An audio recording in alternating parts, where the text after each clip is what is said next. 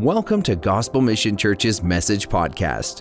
We pray that God will meet you in this time with a fresh revelation of His love for you and that you will be challenged to align with the amazing plans that God has waiting for you. We hope you enjoy this week's message. Good morning, everyone. Welcome here. It's been a little while since I was able to preach here last, and so a few things have happened since then. Probably the best would be this. Got married at the end of December, which has been amazing, and we've just been having so much fun. My wife, Julie, she'll be here during the third service, but it's been so fun to start this new season of our lives together, and you learn all sorts of cool things when you get married. Like, for example, this shirt apparently is not pink, it's coral. I didn't know that. But we've been having so much fun enjoying this season together and getting to know each other more and adjusting to life as a married couple and also in this church together. And so that's been a blast. And this week, actually, it was really, really cool. On Thursday, we had the third GMDS class of students graduate. And it was just such an amazing time. And there's a bunch of people who came, and honestly, I wish you all could have been there. I actually feel a little bit bad for you because this is our church's school. But I'm the one who got to see it for 8 months in a row. Every day as a Holy Spirit was doing a work in the lives of these students. And I'm not here to brag about this school, but I do want to brag about Jesus because, my goodness, He's amazing. And I watched students over a course of 8 months as the Lord brought deliverance into their lives, greater freedom into their lives, greater courage into their lives. I got to watch students step out in the power of the Holy Spirit.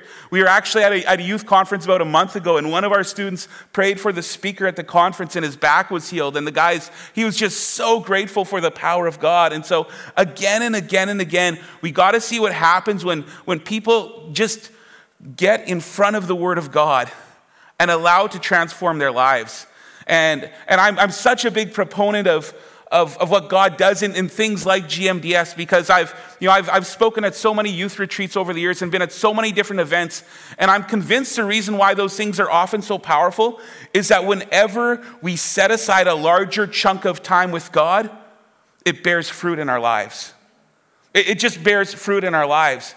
And so watching the Holy Spirit move has been just absolutely amazing. And I could tell you story after story after story. I could take up the whole morning easily telling you stories of what the Lord has done. But I am just so stirred and encouraged by what the Lord's doing here. And He's up to something. I know, like last year at this point, we had 10 students who graduated. But last year at this point, we didn't have a single application in. We already have 11. And I'm just saying, Lord, send the hungry ones. Send the ones who want more of you. Send the ones who aren't sure what they're doing in their lives. God, send every single one that you want to have here, because this is not about building a school. We don't care about the school. It's about building a kingdom. And it's about seeing the Lord raise up a generation who's on fire for Him.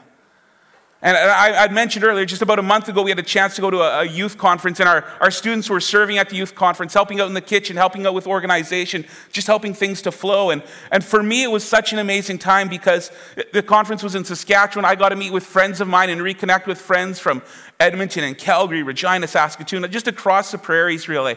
And be reminded again that what God is doing is so much bigger than Winkler. Like all across our nation, he's breathing on people who are hungry for Him, who are wanting to see His kingdom move forward in power. There's no shortage of power on God's end. What He's looking for is people who will have open hearts and say, yes, God, I want everything you have for me. And so that stirs me when we look at our nation. It stirs me because we only hear the bad news. But God is actually up to something really, really good. And even a number of weeks ago, when we had our AGM, and Pastor Claude was talking a bit about the vision and about mending our nets and getting ready for a harvest, I felt my heart stirring. Because I have this sense as he was talking, it's like the Lord, He's about to transition us, I believe, into another season. And it's buckle up your seatbelts, all hands on deck, and let's sow not into, we want to sow into this church, but the reason we want to sow into this church is because we want to sow into what God is doing. It's about His kingdom, and it's about His Son being glorified. And so I just feel like this is such an exciting time to be connected to his kingdom. And yeah, I know that if we could go through the church, there's many stories in the midst of that of need and like, oh Lord, will you break in? Or Lord, I want a testimony of that too. And so as a church, we want to continue to contend together to see his Spirit move here in our community. Let's pray and we'll get into the message. I think it's already sort of started.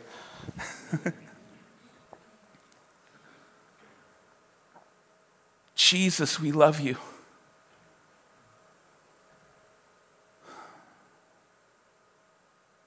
There's no one like you. And I thank you that you're more than words on a page. You're more than a concept. You're more than an idea. You're a real man who's fully God, seated at the right hand of the Father.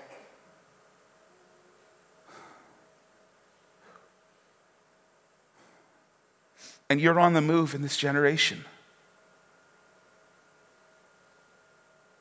And God, we want to hitch our carts to you.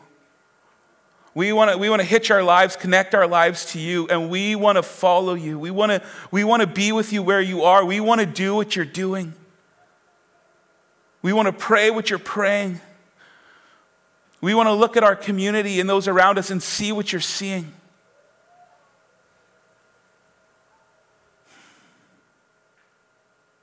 And so, God, I ask that you would even take us into a whole new level of intimacy with you as we join with you in the things that are on your heart. In Jesus' name, amen.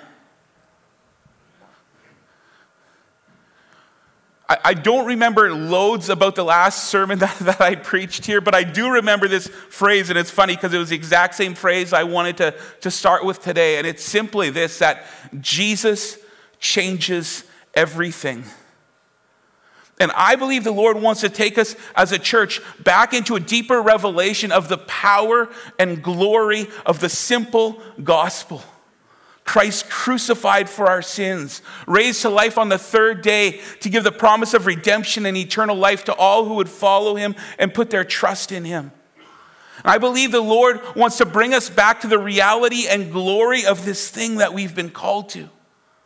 Because there's a good number of people here who are similar to me, and we grew up in the church and we've heard the gospel so many times that what can happen is we actually start to get dull to its brilliance.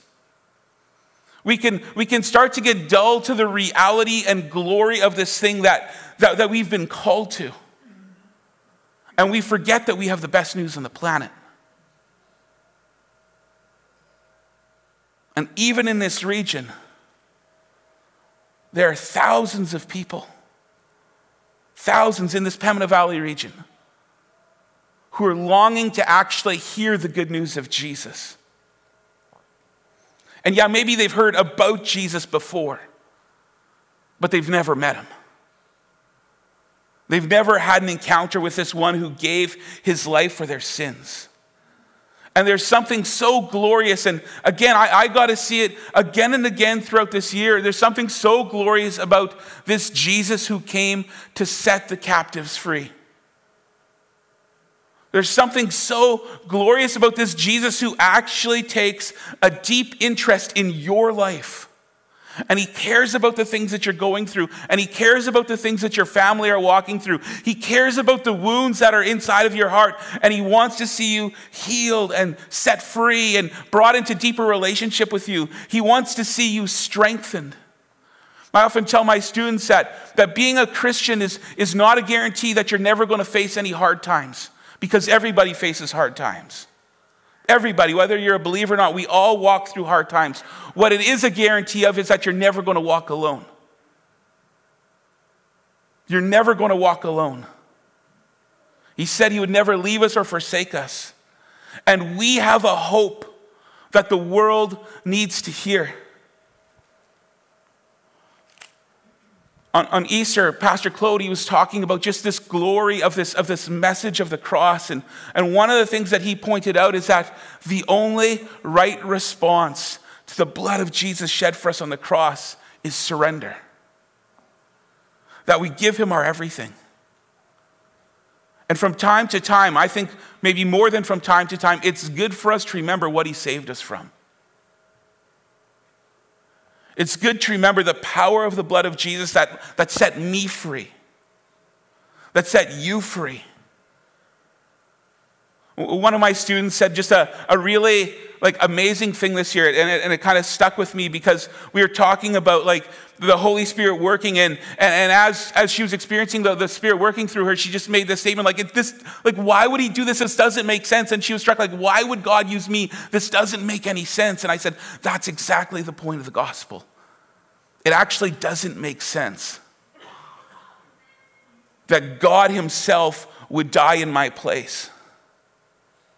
Right? All of my sin, all of my rebellion, all those things that I knew better than to do and I did anyway, that he would die in my place and he would make me clean.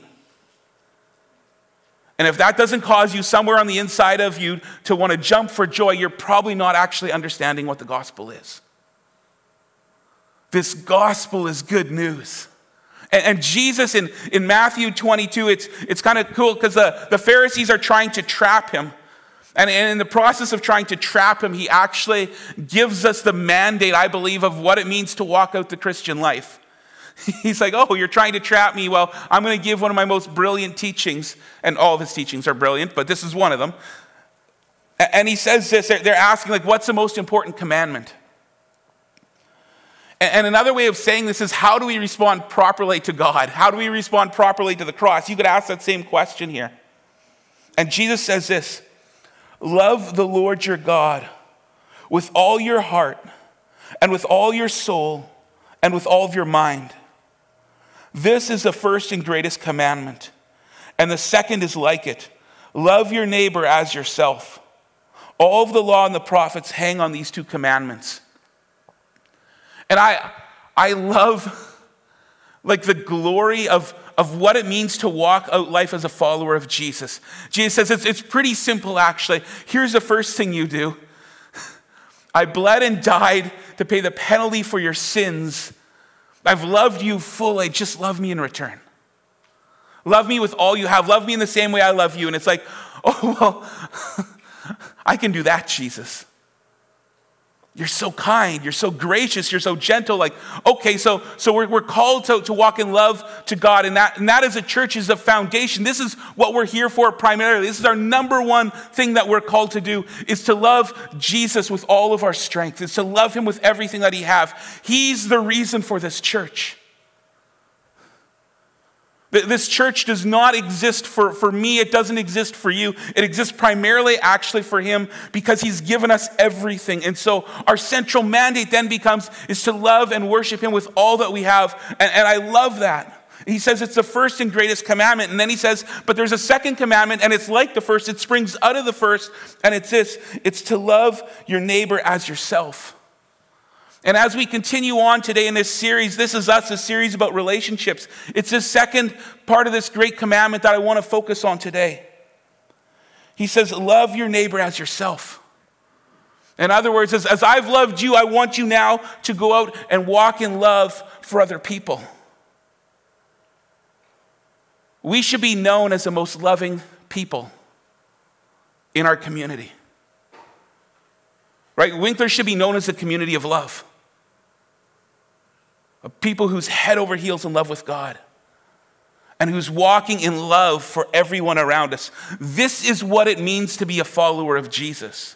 This is what it looks like to be a follower of Jesus. And of course, throughout the pages of Scripture, it fleshes it out in greater detail. But if you're going to boil it down to two things, it's this, is love God with all of your strength and love your neighbor as you love yourself.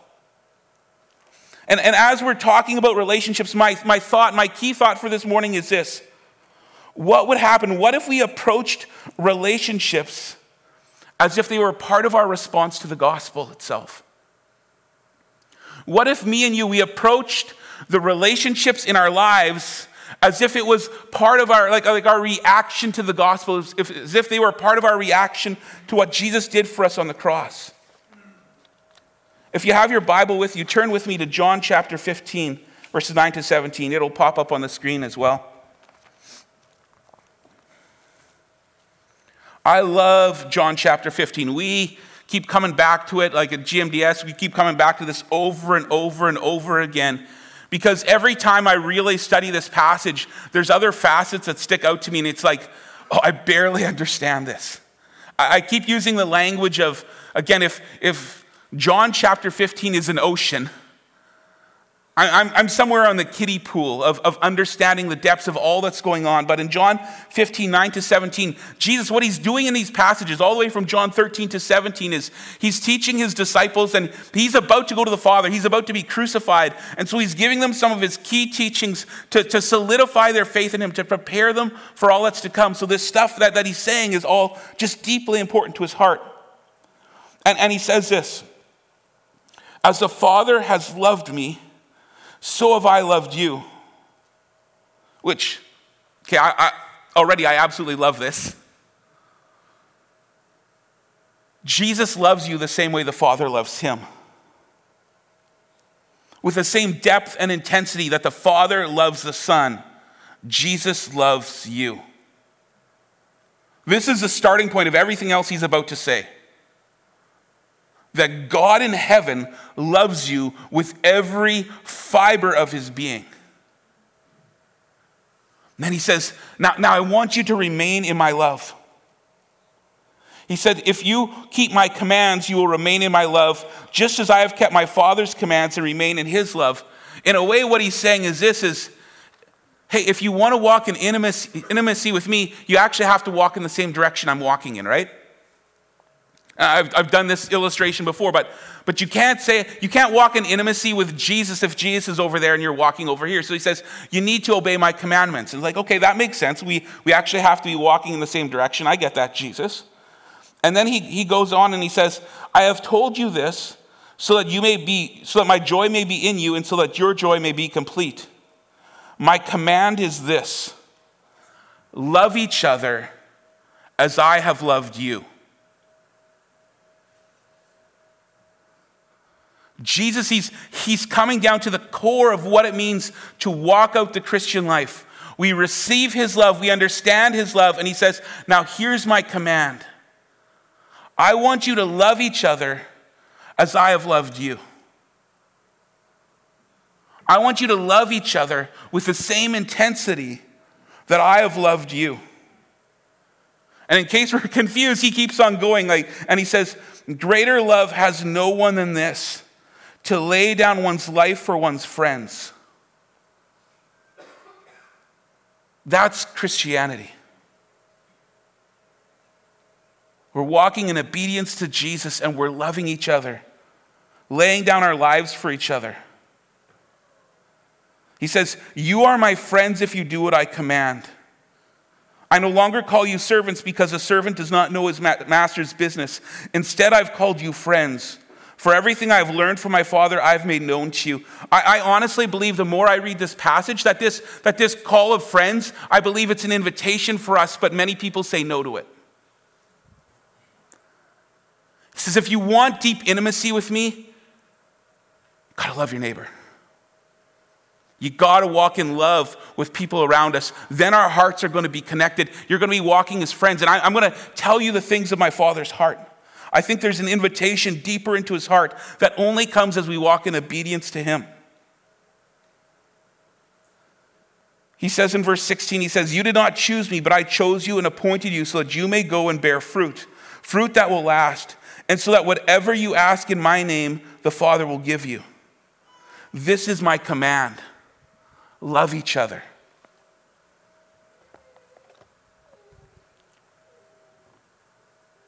What would it look like for us as a church to love our neighbors the way that Christ loves us? And I've kind of pulled this section out of John 15, but if we would go back to John 15:1 and read the first 8 verses, it's all about abiding in Christ.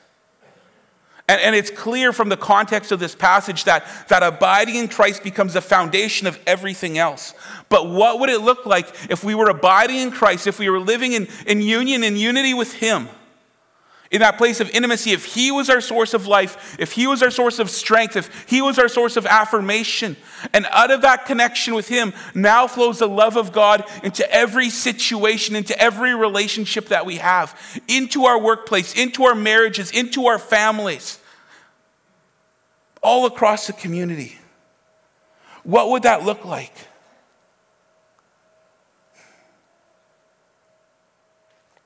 I think if we would get our identity, if we would have our faith rooted in Christ, it would free us up from the need for other people's affirmation, for the need of other people's praise, from the need even for other people to like us because we're loved by God. And now out of this, we have this ability, like Jesus, to love even our enemies, even those who speak ill of us, to walk in love. I'm not saying we shouldn't have healthy boundaries in relationships. But what I am saying is that Jesus expressed a level of love that he's calling us right into. And he was asking for mercy on the very ones who are crucifying him. And then Jesus says that this is actually the secret to joy, that this is the secret to our joy being made complete, to first abide in them and then to love others as he loved us. I mean, what a command, what an invitation. And to be honest, at first it almost seems impossible because when people wound us, what we're tempted to do is back away. Or when they don't meet our expectations, we're tended to back away. And we tend to do this thing that I think is probably universal to the human race, but I've certainly seen it throughout our community where we like to hold on to grudges. And then tell other people about what that person has done against us. We kind of like to remember, and it's just like, well, we'll say, yeah, I forgive you, but actually in our heart, we're like holding on to that bitterness, or we're holding on to that anger. But I think when we understand the gospel and what Jesus has done for us, it changes our expectations of other people, and it changes the way that we're able to respond, because we're not giving them love because of something that they've done to us. We're giving them love and walking in love towards them because of something Jesus has done for me and for you.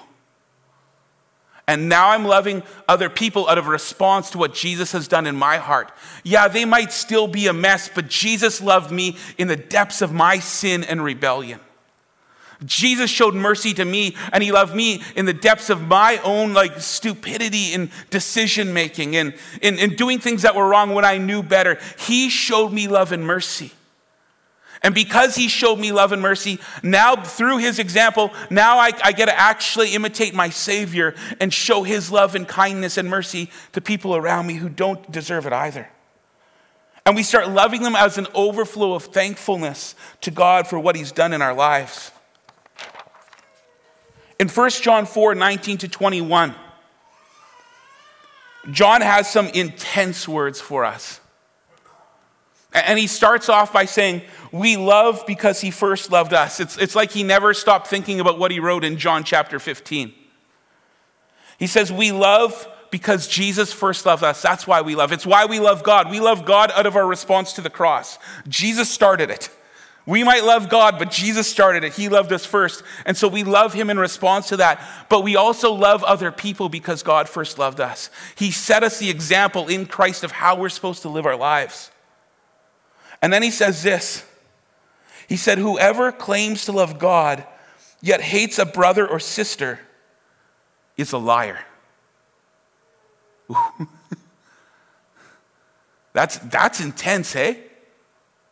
Whoever claims to love God, yet hates a brother or sister, is a liar. For whoever does not love their brother and sister whom they have seen, cannot love God whom they have not seen. And he's given us this command. Anyone who loves God must also love their brother and sister. It's like God is saying this. Don't tell me that you love me if you hate my kids. Even my kids that have issues, even my kids that have problems, my kids that I'm wanting to do a work in, my kids that I'm grieving over and I want to see them walking in the right relationship with me. Yeah, I know they're messed up, but don't say that you love me and hate them.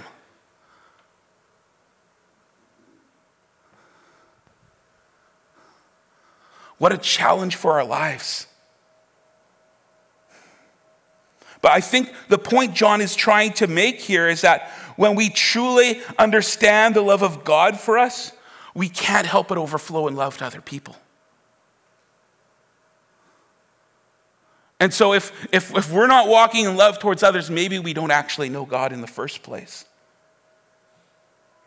Again, we love people even in the midst of their messiness because that's how Jesus loved us. And if we're walking in hate, and maybe we would never use the language of hate because we're Christians, so we call it something else. Like, hey, I'm going to forgive them, but I'm never going to forget. Maybe we call it something else. Yeah, I forgive them, but every time we have to gossip about that person, we still do. We call it other things. But if we do that, maybe we don't really know God as well as we think we do. Relationships are easier when we view how we treat others as a response to what Jesus did for us on the cross. I want to say that again. Relationships are easier when we view how we treat others as a response to what Christ did for us on a cross.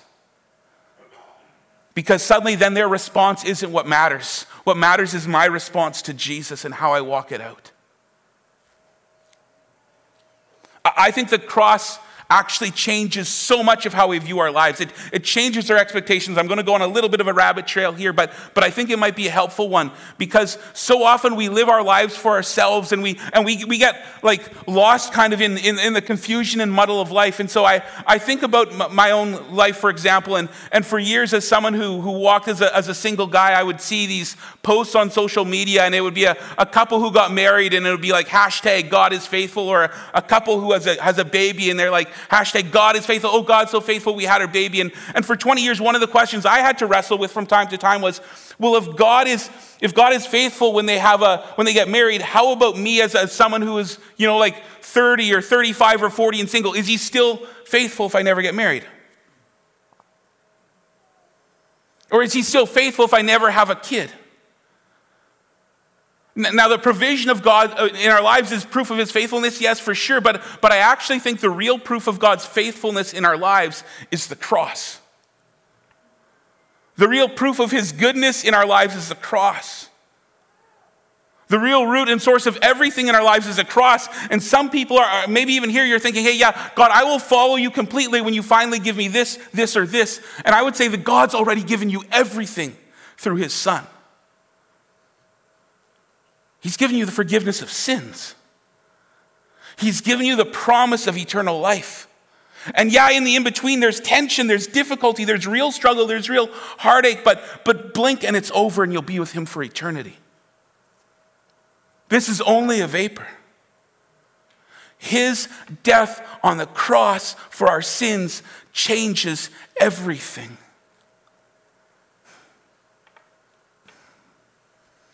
And it's what empowers us to walk in love for others.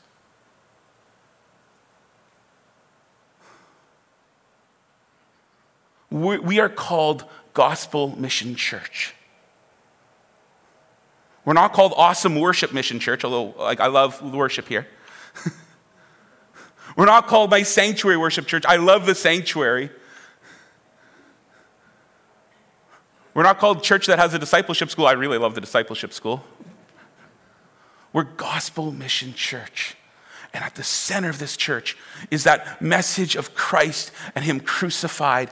And coming out of that is that word mission, that our response to what Jesus did for us on the cross must actually be tangible in our relationships and in the lives of those that we encounter around us. There's a joy that comes from knowing that your sins are forgiven, but there's also a real sense of mission. So in Matthew 28:18-20, Jesus says this. It's a great commission. He came to them and said, all authority in heaven and on earth has been given to me. Therefore go and make disciples of all nations, baptizing them in the name of the Father and of the Son and of the Holy Spirit, and teaching them to obey everything I have commanded you.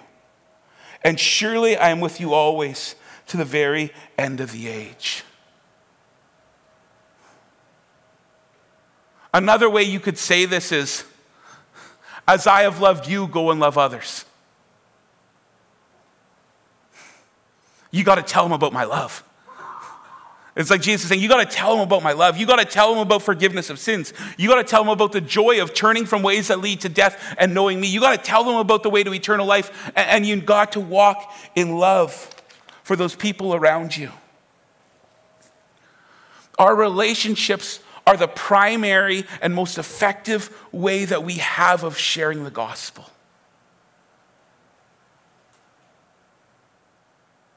So what do your relationships look like? How are we walking towards other people? Guys, I believe that it's on the heart of the Lord to release a move of his Spirit that's going to sweep thousands of people into his kingdom. And yeah, the Lord can sovereignly just do that. But often what he does is he works through a church who actually radiates the love of Christ. Radical love. Love that costs us something. Love that's not easy, but is freely given because of what Christ did for us. So what about you? Who are the people Christ is calling you to love? Where are the relationships where the Lord wants to challenge you and say, hey, I want you to love that person the way I loved you. And you're like, but they don't deserve it. And then the Lord's like, yeah, that's exactly the point. I think our community is longing to see the church walk in this kind of love. I think they've been looking for it for a long time. And by the grace of God, we want to be those people. So let's just stand. I want to pray for us. I say us because I want more of this too.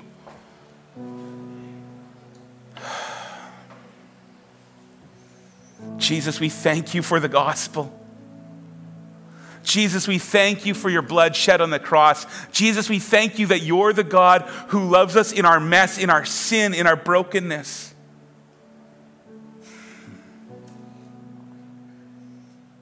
And God, I ask for a fresh reminder, a fresh encounter of the glory of what you did for us. That you loved us when we were far from you. And then you stayed faithful to us when we sinned, when we went the other way, when we rebelled, when we knew better and we did the wrong thing anyway. You never let us go. You kept walking with us, always believing, always hoping, always drawing us closer to you. And I ask, God, that you, by your Spirit, would put the same love on the inside of us. That we would love our brothers and sisters, we would love our neighbors, even as you have loved us.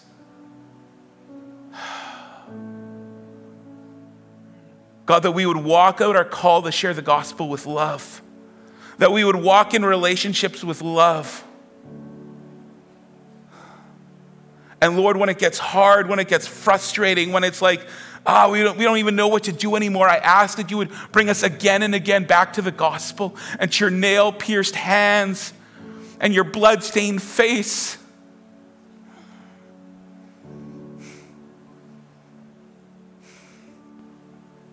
And that we would do unto others as you have done unto us.